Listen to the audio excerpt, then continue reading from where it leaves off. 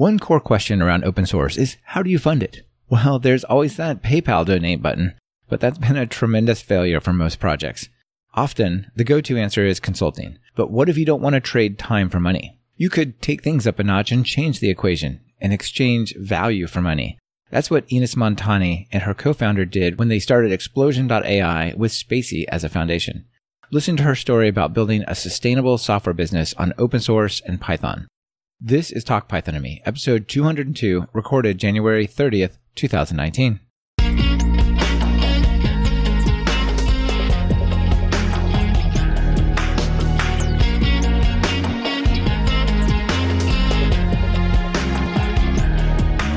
Welcome to Talk Python to Me, a weekly podcast on Python, the language, the libraries, the ecosystem, and the personalities. This is your host, Michael Kennedy. Follow me on Twitter where I'm at mkennedy. Keep up with the show and listen to past episodes at talkpython.fm, and follow the show on Twitter via @talkpython. Ines, welcome to Talk Python. Yeah, it's really nice to be here. Thanks. It's really excellent to have you here. You gave such an excellent talk at EuroPython in 2018, and I just wanted to have you on and talk about that and share some of those ideas. I think it's going to be a lot of fun. Yeah, I think so too. For sure. Before we dig into those, let's just get started with your background. How'd you get into programming in Python? Yeah, it's actually kind of interesting because I would say I don't have like the typical programming background. So I started... You didn't write games at 5 years old? No, but I started making websites when I was like 11 when we got our first computer. So I first started in Microsoft Word, and then it was back in the day when you could just look at the website source and copy it. And so I would do that and always build websites. And I did then decide when I was older that I wouldn't want to do this professionally. For some reason, it never appealed to me, but I worked in media, I worked in marketing, and then eventually ended back at programming when I realized that I could combine all the things I liked into a job, because I also did linguistics in uni. So I was always interested in language. Yeah, that's a really interesting background.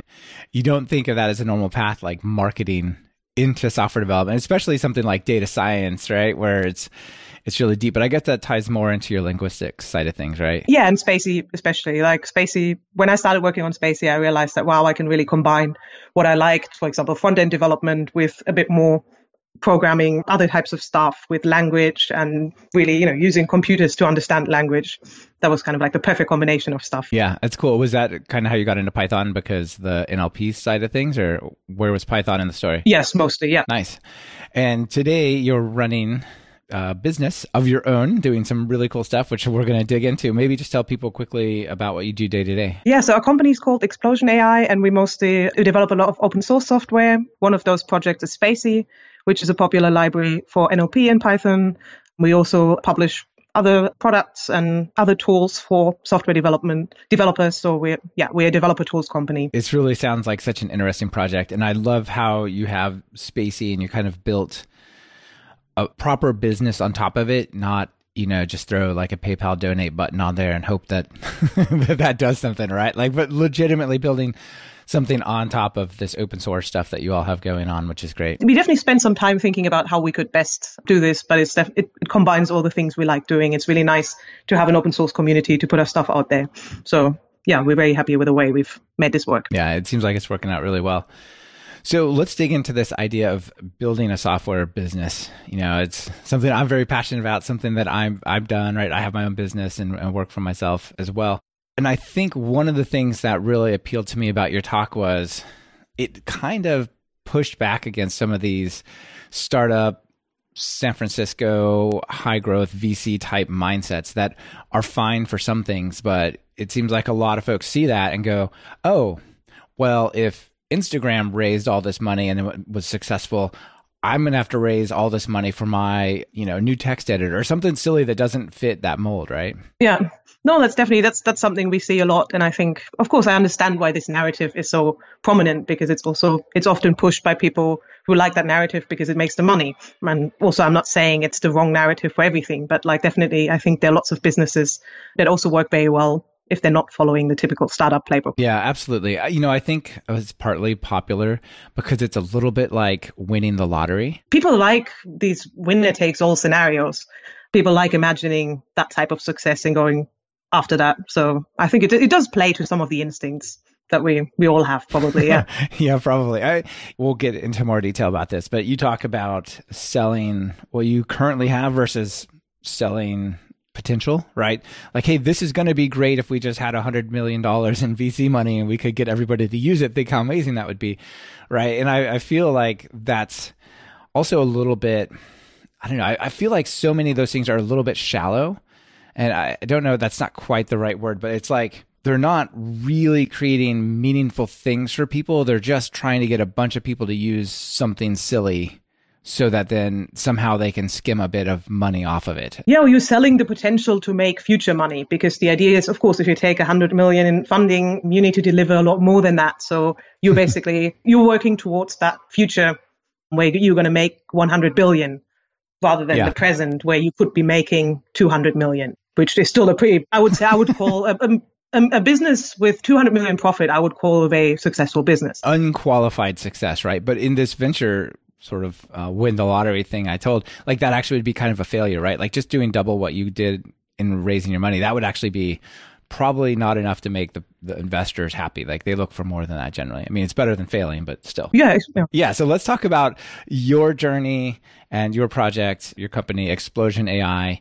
So I guess maybe just set the background, like how does Explosion AI and Spacey, and we'll talk about some of the products you have, how does that whole history fit together and whatnot? My co-founder, Matt, he used to work in academia. So he was a researcher and he was working on NLP. And he very early on saw that, this is finally getting useful. We're finally getting to a point where this can actually be used in like commercial projects and help companies. So he left academia and started writing Spacey.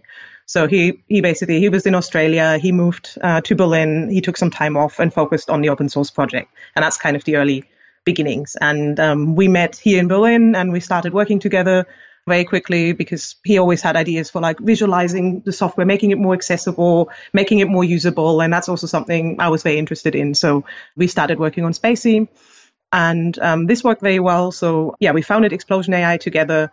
And of course, we had to think about like, well, how do we make money? How do we fund what we're doing here? And so for the first, I would say 6 months, 8 months, maybe we did consulting. So there were lots of companies who were interested in that. So we did have the advantage that we had Spacey. People liked our work, wanted to implement this better. And yeah. That's cool. That seems like level one of this sort of like, how do I make my open source project or my open source success or passion be my job? And like, I guess level 0 is create a successful thing that is open source, right? You got to start with that. And then level 1 is I'll do consulting, high-end consulting as the creator of this project, right? But you all were looking a little bit beyond that, which I thought was pretty cool. And I really like this phrase you used in your presentation. You said, to sort of get the project going, we raised a client round, which meant like you did consulting and you made money to like fill in the gaps until enough momentum was there and the products were there and stuff, right? Yeah, it also helped us get all these insights that otherwise even venture-backed startups have to do this too. Like you have to talk to your users or potential users and find out what's working, what are their problems, what are you really going to solve? And that kind of came almost for free with the consulting because we worked with users who were already using open source projects. We saw what they were doing. We really also prioritized companies who already had something running that they wanted to improve. So yeah, we got to see, okay, what's working for them, what isn't, what are the main pain points. And one of them was really creating training data for machine learning models, which is what then really convinced us that like this idea for Prodigy, our first product, was definitely something we should invest more into and launch as soon as possible because that's really something that people wanted. Absolutely. I mean, that seems like the perfect follow-on, right? And we'll talk about that in just a second. But I think one of the really important things that maybe I would guess you gained through that whole experience is you not just learned what people want and need, but you also made connections with these big companies as you consulted for them. They probably trusted you. So you could say, hey, we have this thing that's going to help you if you all want to get it. It's almost like building an audience of folks who will be your customers before you're trying to make them your customer.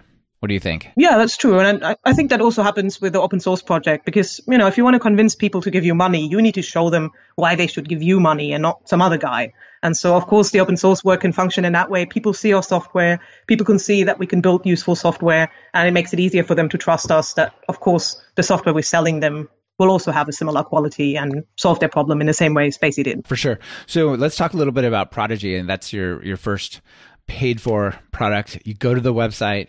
It has how much does it cost? You put in the credit card and you get you get it, right? It's not like, yes, well, you sign up, we're going to market to you, and then maybe we'll run some retargeting ads on you or whatever. Like, no, just no. You come, you find the value, you pay for it, right? So tell us about Prodigy. Yeah, so Prodigy is an annotation tool mostly that helps people label data for machine learning projects and run experiments, because the idea is, okay, if you're using a library like Spatie or any other machine learning solution, you ultimately, once it's really giving you a lot of value, you want to train your own systems that are very, very specific to your problems that you're solving. For example, you get a lot of customer emails and you want to have a system that automatically labels them, whether they're about an invoice question or whether they're about some other problem the user is having, whether it's a complaint, whether they're happy. So that type of system, and you need examples for that. So you have all of your emails and you want to train a system. And for that, you need to label the data. And often you need to label it 10 times until you find a way that works. That's very tedious work. So we've thought a lot about how can we make it simpler. And one conclusion we ended up with is that it needs to be a developer tool. The developer needs to run it locally, needs to be able to quickly also program their own workflows. It needs to be a Python library that you can interact with. It can't be just some app that's on the internet, and you need to have that control. And yeah, it's not going to do it. Yeah. Yeah. And also it's what people are used to working with. Like we think, or we call it, let them write code. We think that developers want to write code. That's not an issue. It's actually, it's a feature. You know how to write a function in Python, no matter how you want to do it. If you can write it in Python, you can use it in Prodigy. Yeah, it's really cool, because most people doing something with Spatie or other machine learning chances are they're already somewhat competent with Python anyway, right? And so you might as well just leverage that. And that sounds really cool. And also a big reason people are using Spatie and open source tools like that is because they want to build their own systems and implement them themselves. And also because often the data they're working with is not just something they want to upload onto the internet. And they probably also shouldn't. Like they're building their own systems, which means also their other tooling needs to fit to that kind of workflow they've set up. The data needs to stay on their machines, on their service. It can't just be sent to us. And Prodigy really fits neatly into that kind of workflow. And it's been very popular, and we're very happy that we were able to provide more value to our existing users that way. It sounds like a really great product, and it sounds like it's being pretty successful. You talked in your presentation about having two products that you're working on that are kind of follow-ons, one called Annotation Manager, one called Data Store. Do you want to tell us about that as well? Yeah, the Prodigy Annotation Manager, or what we're now calling Prodigy Scale, is basically an extension that lets people scale up their annotation projects. Because once you've found out an approach that works, you often want to have more people labeling your data, and you want to be able to see what they're working on. You want to be able to farm out texts to people who might not be sitting in the same office. You also want to compare what they're labeling to see if there's a problem. Maybe someone's misunderstanding the question. That can lead to lots of hassle later on.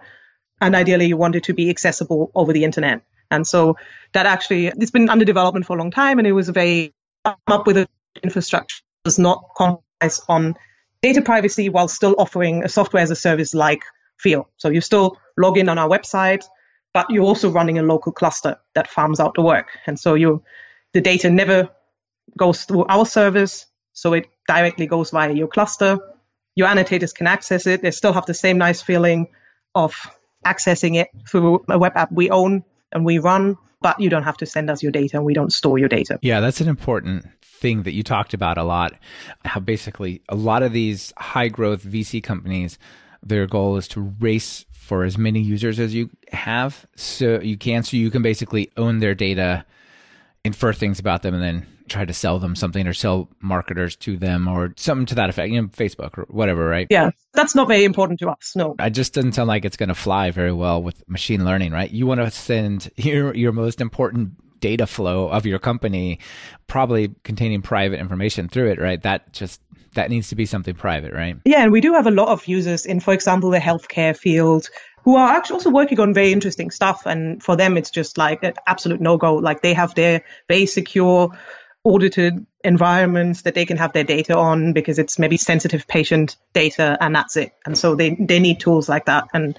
they're very happy about tools like that. Yeah, absolutely. And, we have laws like HIPAA in the US about healthcare data, but also things like GDPR in Europe, and even Washington State, the next state over from Oregon, is working on a GDPR-like. Yeah, I read that. I think I'm a fan. I think GDPR is is a good thing. I'm a fan of like regulations in general, if they're reasonable. Not saying that everything that comes out of the EU as regulations is great, but like I do like the general sentiment of those kinds of privacy laws. Yeah, I think there's a big pushback on the overstep and misuse of people's data. So this trying to build your business on people's data is I don't know, maybe it's a little shaky ground. So it's good that you're not, right? Yeah, I think it's just not necessary. And that's kind of also, that's one thing I try to get across also with that talk. It's like there's so many other ways you can build a business that's very sustainable. So you don't even need to do that. Yeah, I do think that people are kind of myopic about seeing VC funding as the only way, right? Like I don't think so. Yeah. Now, one question I did want to ask you, and not quite seriously, but just to get your thoughts on this, right? Because I've made the same decision, but why not just keep consulting? You had 6 months of this. I'm sure it was going really well. You're like, oh, we could totally just continue to consult. And a lot of people go down that path. I think it's a little more risky to start a business and spend your time on that. So what was your thinking? Why go, no, we're going to build something, a product, and we're going to sell it rather than try to just keep working for Bosch or whatever, right? It's a good question. And I think to some degree it comes down to personal preference. Like there are other companies in our space that are doing very well with consulting.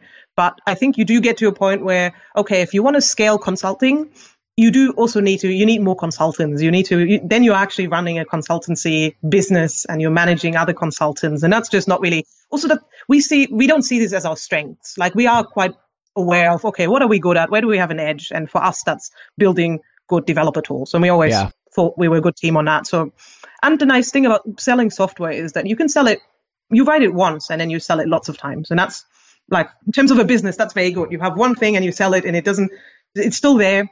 You sell copies of it. I totally agree. That touches on something I deeply value these days. It seems so important to me that if it's possible to trade value for money rather than time for money. Yeah. I mean, I've always had a good job. I've had a lot of freedom in my job, but when I was doing full-time work, but it was like, well, you can't really go on vacation with your family this month because there's that project. And it's just, it's not the same feeling of I'm going to create something, people like it. They find a lot of value in it, so they'll exchange some money for it. Like that just seems to me a much more rewarding thing to do than book another week of consulting. Yeah, and I also think offering consulting on top of an open source project that you also have, I think there's actually a very weird, the incentives are very, very misaligned on this because you are making money off people needing help with your software. So don't make it too easy? Yeah, exactly. So if you make it, like we've always wanted to have great docs, wanted it to be easy for people to use Spacie. So if it's too easy to use Spacie, people don't need our services and we make less money.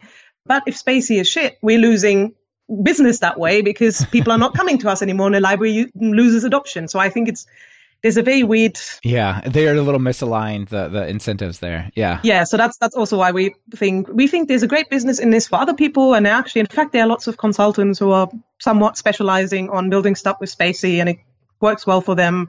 And we think that's much better for us than if we did all of that. You talk about bucking the startup playbook, like going against it. Some of these common misconceptions. In your talk, you had 4 main misconceptions. I think they were really spot on and super interesting. So let's talk about those a little bit. The first one was you have to lose money in the early days. And the early days could be 6 months. They could be 10 years. I mean, there are big companies that are still losing money. Not making money. Yes, it is incredible, right? Yeah. And, maybe that makes sense. And you actually talked about when it does make sense, but a lot of times it doesn't. And, so let's just start there. Do you have to lose money right away for a long time until you've got enough growth? In some industries, in some areas, that might be the case. So I'm not saying, running at a loss is always bad. There's a legitimate reason why, okay, you might have very, very high startup costs. You can't expect for example, any social app in that sense, or anything that really can only make money once you have users falls into that category because you need to grow. Yeah, like a two-sided marketplace like Airbnb or Uber or Lyft or something like that, right? Or anything that has a physical product. Like I think in my talk I had this mattress business where, okay, you need to build something. Casper, yeah, and then you need to sell that.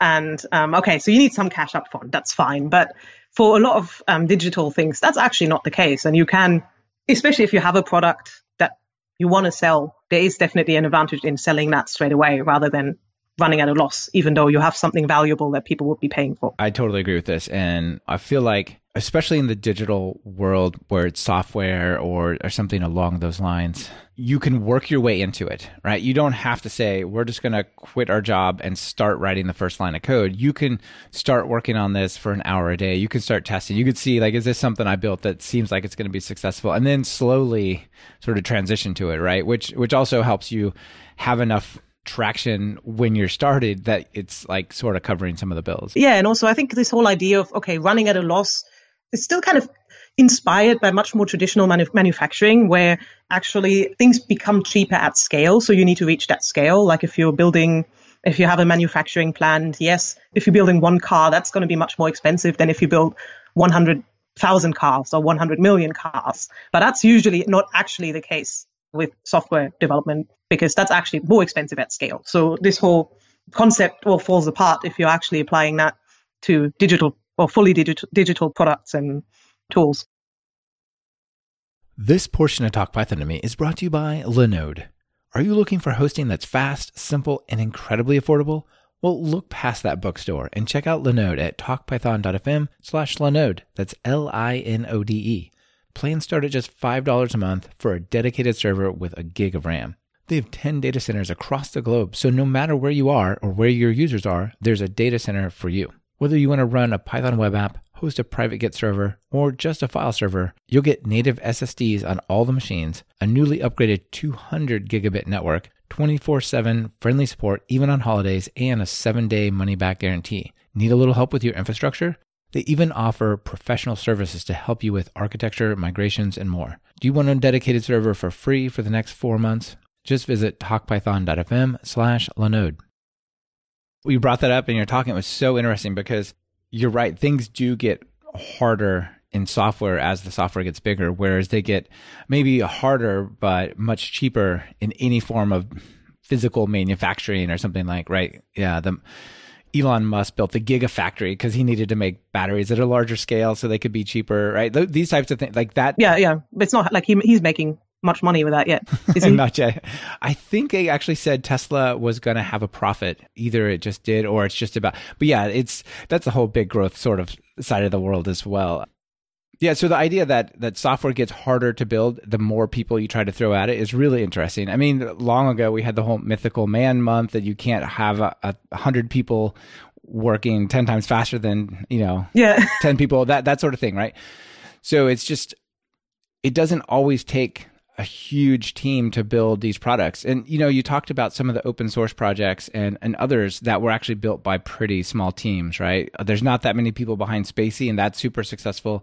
There's not that many people behind Flask, right? And that's super successful. Like the people involved in the Palettes project, they run a bunch of open source projects, and that's like, count them on my hands number of people, right? Actually, even if you look at the large companies, if you look at things that are produced by Google or open source projects released by other companies of a very large size, it doesn't mean that all of Google is working on TensorFlow or all of Google is working on some other project they released. Or at Facebook's React is another example. It's not like all of Facebook is working on that. They actually have a very, very small core team as well, and it's a very successful project. And I think that also you need maybe a single author or very few authors to really give a project the direction it needs. It's like, writing a novel with 200 people. That's like a very fun art project, but it's not going to be like the most amazing, exactly, continuous like novel of all time. So I think it's the same.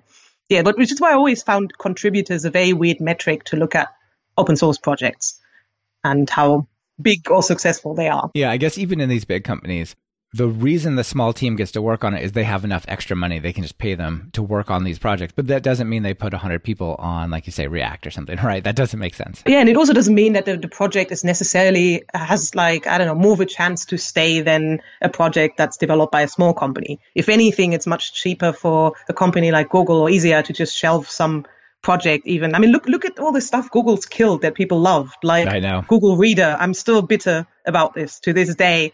I'm bitter. It's been 10 years and I still think about this a lot. Still have a few scars from that. Yeah, they're killing Inbox, which I absolutely love. And it's gone. It's gone in 2 months. Yeah, 2 months. So, Well, you're right. It doesn't mean it. Yeah. So that's why when people are like, oh, but how do I know that your project is going to stay around? It's a weird way of looking at it. It's a valid concern, but just because something is developed by a very large company doesn't mean they're going to keep it alive for longer or necessarily want to invest more resources into it. Yeah, that's for sure. So one other thing you touched on about this kind of running at a loss side of things is it's a little bit of a winner take all situation. Yeah. That means people are pursuing these sort of big VC funded, they got to be really big projects. And that leaves room for a bunch of small and medium size success stories that are just a little too small for, that big investment or whatever, right? But would be really great for many people. What we're talking about there as small is still like a very, very significant amount. Like, in a lot of these areas, a few $100 million would be too small. And I think for a lot of people, that's a pretty good business.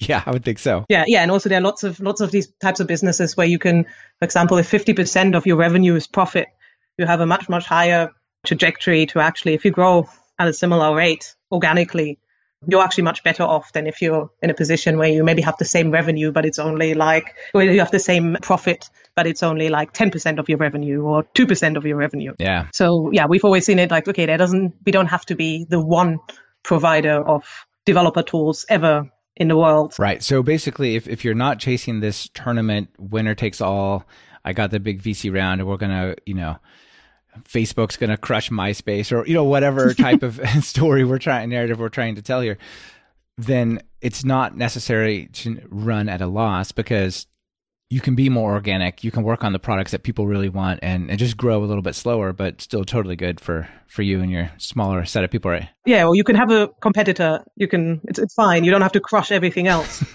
Exactly. Can't we all just get along? Which is quite expensive. Yeah. Yeah, that's for sure. The other one, which we touched a little bit on, is that you need to hire a lot of people. So you think that small teams actually are a big advantage here, yeah? I agree. In our case, definitely. I mean, we started off as 2 people. Now we're actually working with a few more developers, especially for Prodigy Scale to get that ready, and some other projects we've lined up. But yeah, we're still very small, and the ideal company we envision is also very small. And for us, it means that actually we can really take advantage of hiring or working with people or being people who have a bigger variety of different skills that we can use.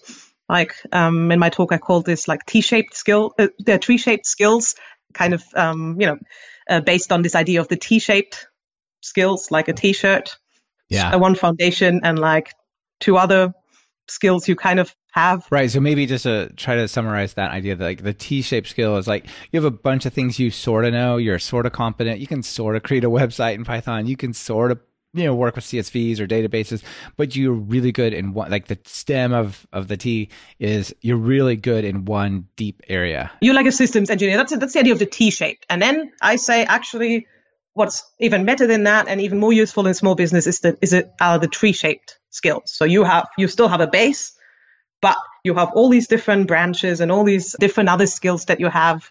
They can overlap with other trees. You can grow a new branch, which is kind of nice because actually, a T-shirt is really quite static. Just gets worn out over time. That's right.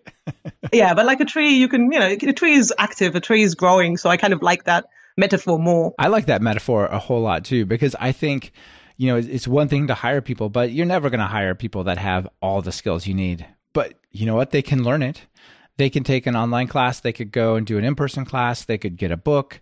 There's so many ways to learn these days that like you can sprout these new skills. And I think that's a great analogy, these tree-shaped skills. The types of people who have these sort of very versatile skills, it's not really selected for in a lot of larger teams and, more, the more stereotypical software development, because in large companies, it's fine. It makes sense why a large company hires differently than a small company, because you need people to be a bit more interchangeable and you need a very different type of team. But if you're small, you kind of don't have those concerns. And so you can really, it can really help you a lot to have very different people, very different backgrounds. And that's kind of what we're doing. And so another analogy that I really like about this is this tree and this idea of like growing new skills.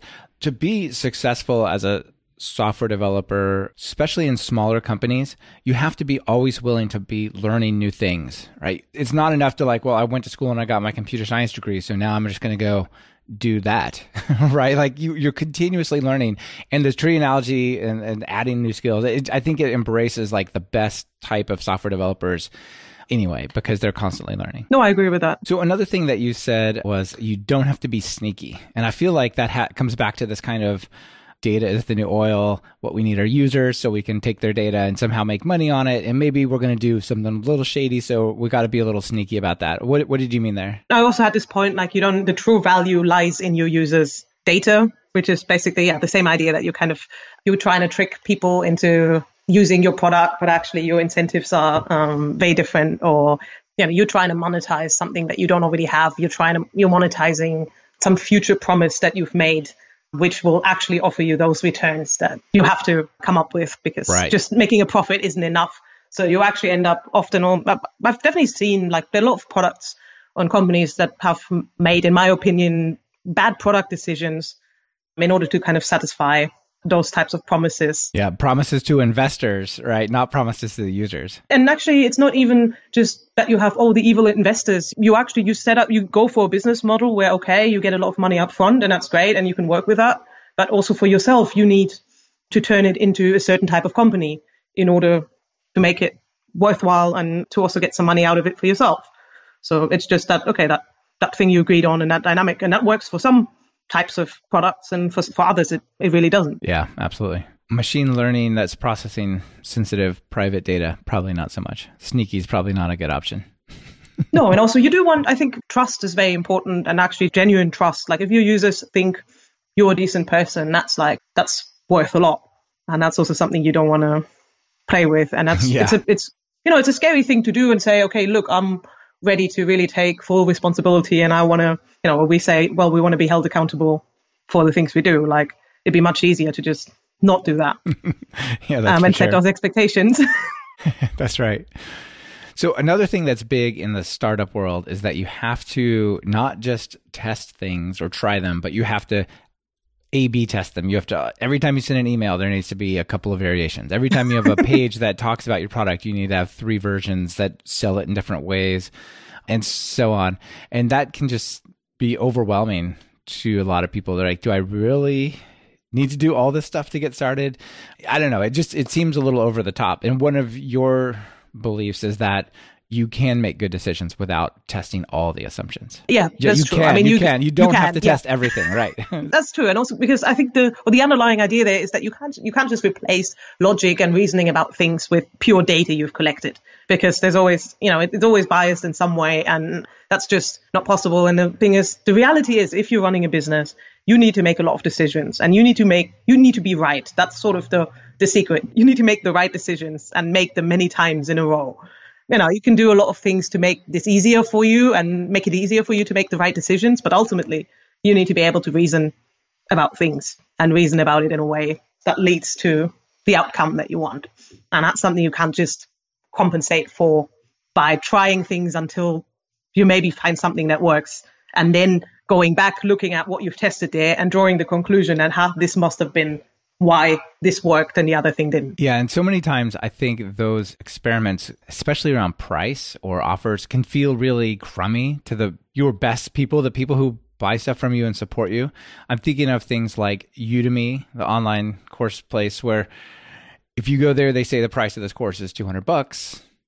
But you know what? If you don't actually buy it, but you're logged in, you'll get an email saying, oh, it's actually on sale for just 1 week. It's $15 or something, right? Like it's 5% of the price or whatever a little bit later. And then you come back and there's some other sale. It ends tonight. Oh, wait, tomorrow the sale is on. Like there's just all these shady things. And just my feeling of companies like that, I just like, oh man, like either just sell me what you think the value of the thing is, or I don't know, just don't try to like continuously show me tricky stuff until I bite on something, right? It just feels like dishonest somehow. We as developers are maybe also a bit less like oblivious there, or like, we spot bullshit and we don't want to be like bullshit. I'm not saying this is like something unique to developers, but I think you look at these things and you don't want someone to tell you like, oh, this is magically going to solve all your problems. You want someone to tell you, oh, you're developing something, here's something that can help you, and here's how this works, and here's how much this costs. And you're like, all right, or you're like, maybe not.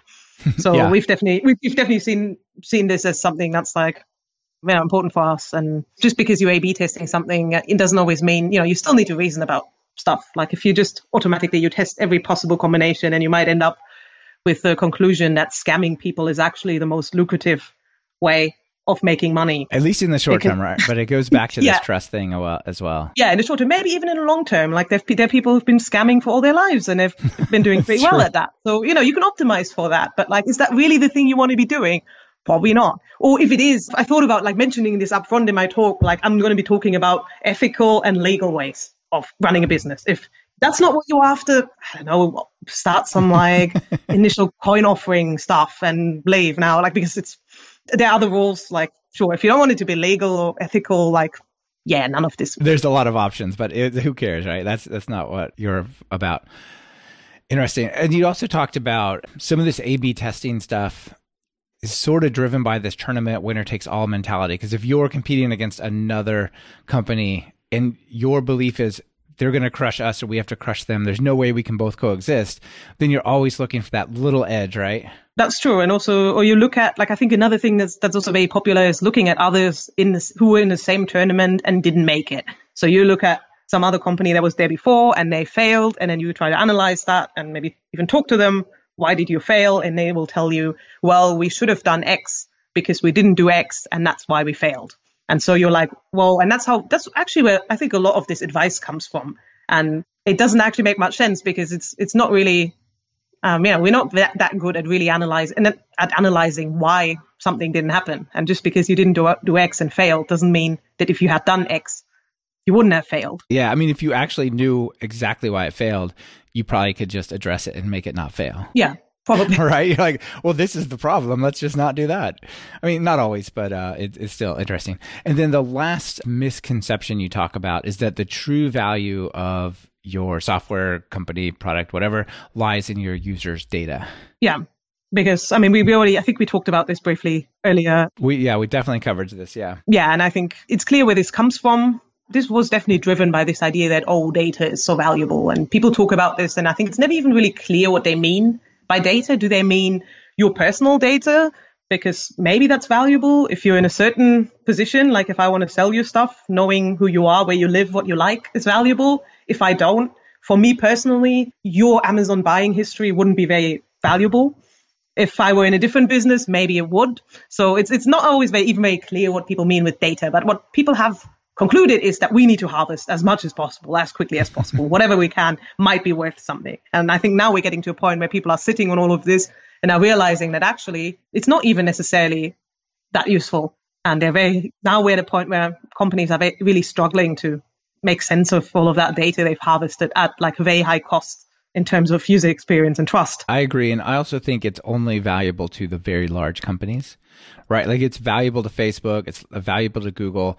But if you were a 3-person software company that had 5,000 really committed users that could otherwise pay you, right? There's no way that those 5,000 people's buying history or whatever is worth anywhere near just like their trust and like, hey, I'm going to make something for you. I think it's valuable. I think you'll want it. They agree. You give them something, then give you money back, right? Like that's just a much better and easier story, I think. This portion of Talk Python to Me is brought to you by Rollbar. Got a question for you. Have you been outsourcing your bug discovery to your users? Have you been making them send you bug reports? You know, there's 2 problems with that. You can't discover all the bugs this way. And some users don't bother reporting bugs at all. They just leave, sometimes forever. The best software teams practice proactive error monitoring. They detect all the errors in their production apps and services in real time and debug important errors in minutes or hours, sometimes before users even notice. Teams from companies like Twilio, Instacart, and Circle CI use Rollbar to do this. With Rollbar, you get a real-time feed of all the errors so you know exactly what's broken in production. And Rollbar automatically collects all the relevant data and metadata you need to debug the errors so you don't have to sift through logs. If you aren't using Rollbar yet, they have a special offer for you, and it's really awesome. Sign up and install Rollbar at talkpython.fm/Rollbar, and Rollbar will send you a $100 gift card to use at the Open Collective, where you can donate to any of the 900 plus projects listed under the Open Source Collective or to the Women Who Code organization.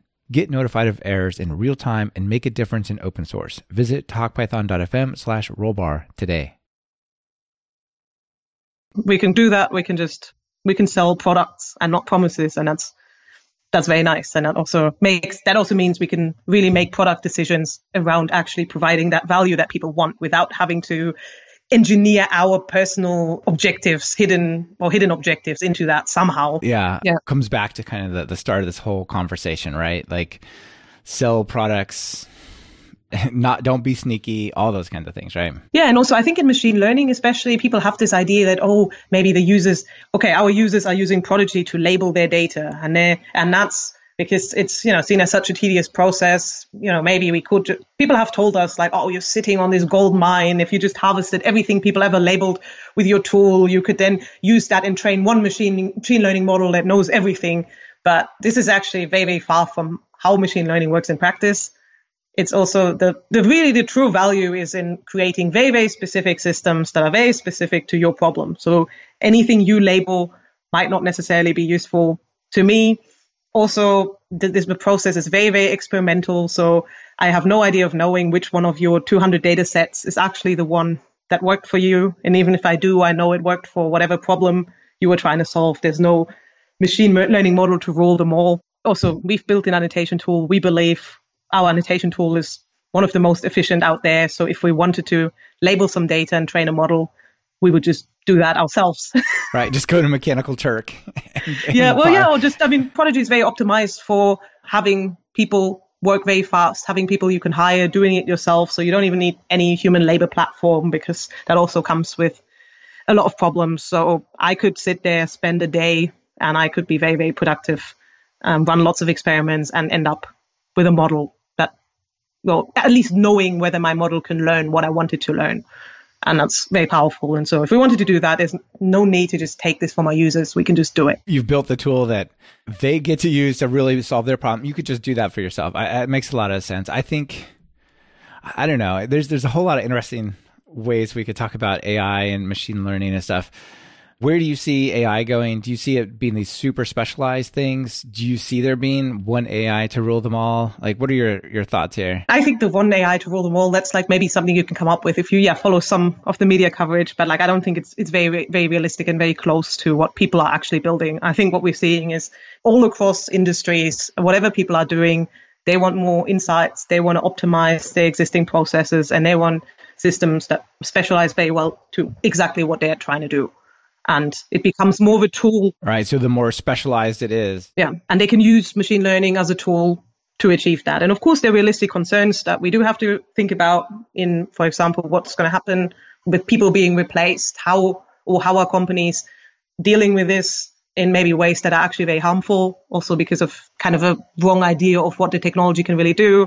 There are ethical concerns, there are concerns about bias, and just because we build some system doesn't mean that it's like perfect. And, we still build it. So all the mistakes we make, we're just going to encode in that system, all the bias and all the problems we have. We're going to just encode in that system, and cool. Then it can, if you make bad decisions, cool, you can train a model to make those bad decisions for you.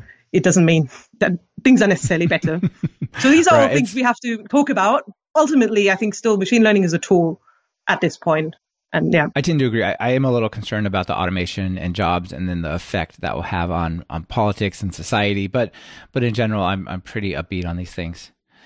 I guess let me ask you a couple of sort of meta questions around this to close out this. Okay. First of all, it seems like you're having a lot of fun. Are you having fun running your own company, you and Matt? Yes, definitely. I would say it's the best job I've had so far. Yeah, that's cool.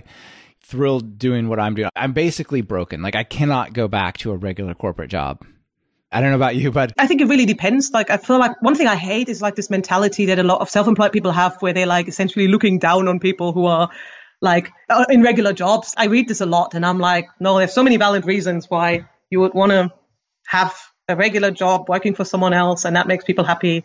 But on the other hand, I do think, in general, and as a society, we should make it easier for people who want to start their own businesses to start their own businesses, and then make it easier for those businesses to actually create sustainable jobs that then other people can take. Right. We were just talking about AI taking away people's jobs, but if there can be other businesses so they don't lose their job, they just do a different job, that's also meaningful to them. That's a much better option, right? Also businesses that can pay their employees out of profits they make, because that's ultimately also very sustainable, because that means the money is there. Right. And rather than, say, stock options that are kind of promises down in the line. future. Yeah, exactly. That also already, I mean, in order to, like, a lot of these offerings, in order to exercise them, you already need such a privilege that you can afford this. And if you cannot, this is expensive. If you're already pretty privileged enough, fine. But like, if you're not, none of this is going to help you very much. I totally agree. That's a great point.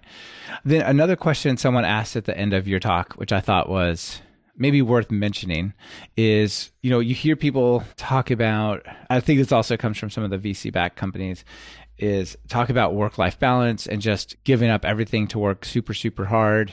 And maybe they're really successful in business, but maybe not so much in life, right? With relationships and whatnot. How's that for you? I'm definitely very much against this kind of school of like entrepreneurship where you need to, only the hardest workers can succeed and you need to run on 4 hours of sleep and like, I don't know. This is definitely something we try to like optimize in the way we run our company, that like, we're not measuring success by like how low can you go on sleep and how hard can you work, because I also think you can work smarter instead of harder. There's a certain privilege, of course, that comes with, I can choose where I want to work. I can choose to structure my life in a certain way. I feel like this is important to point out because not everyone's able to do that. But in general, I do think we can, in a way, if you're not in the competition, you can optimize for living in a place that's affordable. You can optimize for, okay, you want to have more time, or you want to work in a certain way now while you're younger, so you can maybe work less when you're older. Those are all important considerations. Yeah, absolutely. Like, for example, you talked about living in Berlin, where life is fairly reasonable, as opposed to, $8,000 for an apartment in San Francisco or something completely off the charts, right? And we're lucky that we don't have to be in one of the tech hubs. We can be on the internet. But I'm always trying to, when talking about these topics, especially work-life balance, I'm always trying to be careful not to come across as like, yay, start your own business, it's all great. Like, I can, but also not going the other road and saying, yes, you have to be prepared to work like super hard and you're on call all day. And it's like, there are valid concerns on both sides, and I don't want to over romanticize either of. But I do think it's possible to optimize for something that works for your living situation. Yes. Yeah. You don't have to completely kill yourself to make it work in your specific situation, right? Like you and Matt are have a good time, not always working, always burned out. If I could keep it that way, that's a very good objective for me. Yes. One of the really nice trade-offs when that person asked that question, I thought, well, yeah, it's a little more stressful. You've got to keep the business running. There's more stuff on your shoulders, but also you have more flexibility because you're trading value for money, not time for money. So if something comes up in your life, you're like, the next 3 days, I kind of want to do this. Like, you just do it. And then maybe you work on the weekend to make up for it. Or like, I think there's more fluidity and freedom to find that work-life balance if you're after it. Yeah. And also this idea of, what's often referred to as passive income, even though I find this, I find this term a bit weird. I do find it weird as well, because you typically have to work super hard to get that passive income. It's not really passive. Yeah, it's also because it's this fantasy. Like, of course, everyone wants to like sit at the beach while making tons of money. And that's why this has also been abused a lot in like, life advice. And if you Google passive income, I'm sure the top results are all from some scammy life advice. Buy this ebook where I'm going to tell you how to make passive income. And the advice in that ebook is write an ebook promising others passive income. And it's almost there goes like that kind of pyramid scheme. So that's why I hate this term. But it's obviously in general optimizing for a situation where, for example, you build something once that has value that people like. You optimize for a business where people genuinely like buying your software and are happy with your software. And you have one piece of software that you can just sell to lots of people who are all happy with that. That's a good way of doing it, because this means you can build something once and maintain it once and sell it to people. There's a lot to be said for that path. Absolutely. So I guess maybe we could close out our conversation around this building a software business, maybe bucking the startup trends, with just some advice you might have for people. So if there are people out there, maybe they have an open source project, maybe they just have an idea for something they want to start, what advice would you give them about somehow making this their job, right? Starting some kind of company that offers value to people. Maybe they're doing consulting, maybe they're doing full-time work. I don't know. Yeah, it's a very loaded question because it's it's tough. I know. It's very specific to people's situations. But yeah, definitely, I think what worked for us was definitely, okay, you want to offer people something that they need. And if you're in a position where, for example, you have an open source project and you see that there's, genuinely something you're solving for people, that's a very good start, it is also very good to actually, to look at how is it going? Are you making money with this? And also have a plan for, okay, when are you going to stop? Because I feel like if you're going the opposite route, there's never really an incentive for, is it working? Is it not working? Because you can always optimize and you're running at a loss anyways. But if you're actually running at a profit, you can use that profit to really see, okay, this is where you're going. It doesn't lie. It's very, in a sense, it is riskier because, that's the only path. Like always, people are like, oh, you're doing the risk averse thing. And I'm like, well, it's not that risk averse because, we're actually making a profit. That is that's quite a risk because if you're not making a profit, that's it. Choosing not to make a profit is actually a pretty risk averse. It's a little too open-ended, maybe. Maybe. I mean, it's like ultimately, like giving advice is always difficult. And ultimately the advice would have to be make decisions and be right about them. That would be the most honest, genuine advice, but it's also often not what's really that actionable, very satisfying because the advice, you still need to do it. But on the other hand, I also like this sort of way of thinking about it because it shows that, okay, and whatever I'm going to tell someone is always going to be kind of biased. Yeah, it's this idea, okay, you can, it is possible to ship value and make money from that. It is possible to offer something that people will pay for because people like paying for things. It's not like nobody wants to pay for stuff. People do want to pay for stuff if you can find a way to give them that opportunity. And I think also it is fine if you can reason about things and you're right. It's fine to do that. You shouldn't feel like you need all of this data to back up whatever you thought was right. If you can actually make this work, it's fine. You don't have to beat yourself up because you didn't A/B test that assumption. And somebody's going to ask you, oh, but how do you know that the sky is blue? It's well, I looked at the sky and it's blue. My experience is it's generally blue. Yeah. I mean, then again, it's real because I experience it is also a pretty problematic way of looking at things, in my opinion. but it's still, there are some things that you can know when it's fine to know things and act on them, especially if it leads to a good outcome. Yeah, that sounds good. I guess take your understanding, make your best decisions you can and take action and then follow that feedback loop, right? Basically creates a job for yourself where you can do all the things you like and channel that into a productive outcome that's commercially viable, because it took me a while to kind of get there. But often I do think for most people, they have things that they like doing, that they're good at, that maybe are not so compatible in the very stereotypical system of working and typical jobs in tech. It might actually look very different once you're in business for yourself and you realize that, oh, actually, this sort of talent I have here, or this thing I'm really good at, I can actually use this productively in my own business. This is useful for people. Yeah, absolutely. Yeah. That sounds great. Let's leave it there. So hopefully people got a lot out of that conversation. I'm sure that they will. But before I let you go, we have to ask you the 2 questions at the end of the show, as usual. If you're going to write some Python code, what editor do you use? Visual Studio Code.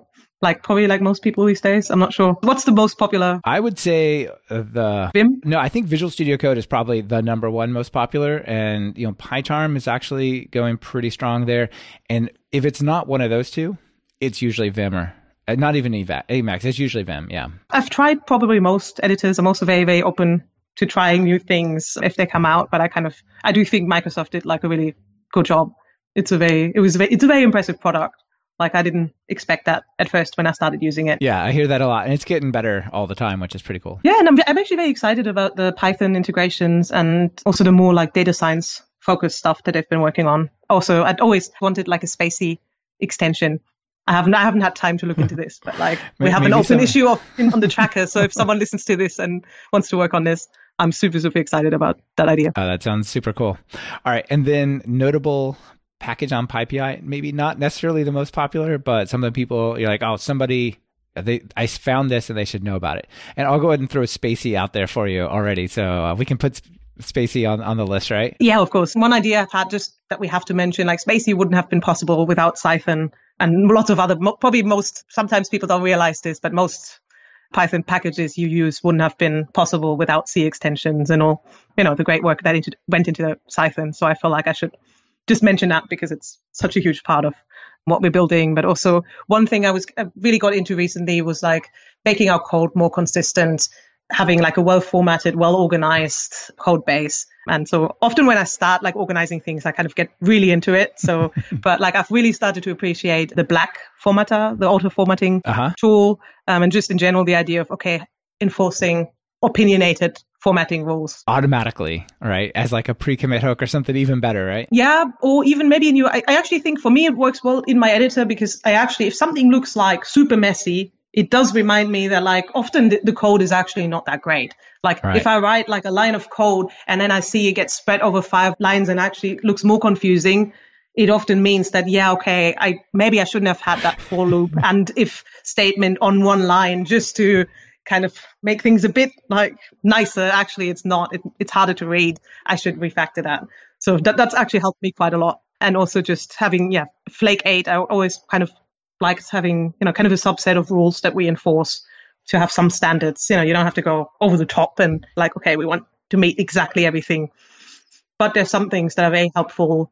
You can catch bugs that way, and just having things nice and tidy by default was very nice. I like that it doesn't complain, but that it just fixes it. Rather than going, here's the 7 things you need to go reformat, it just goes, I'll reformat those, right? That's nice, yeah? Yeah, and also even if you run diagnostics, it says, okay, here you're overwriting something you've imported. You probably didn't want to do that. And then I look at it, I'm like, yeah, I didn't want to do that. Or like, okay, something's actually not defined. Yeah, that's a bug. Thanks.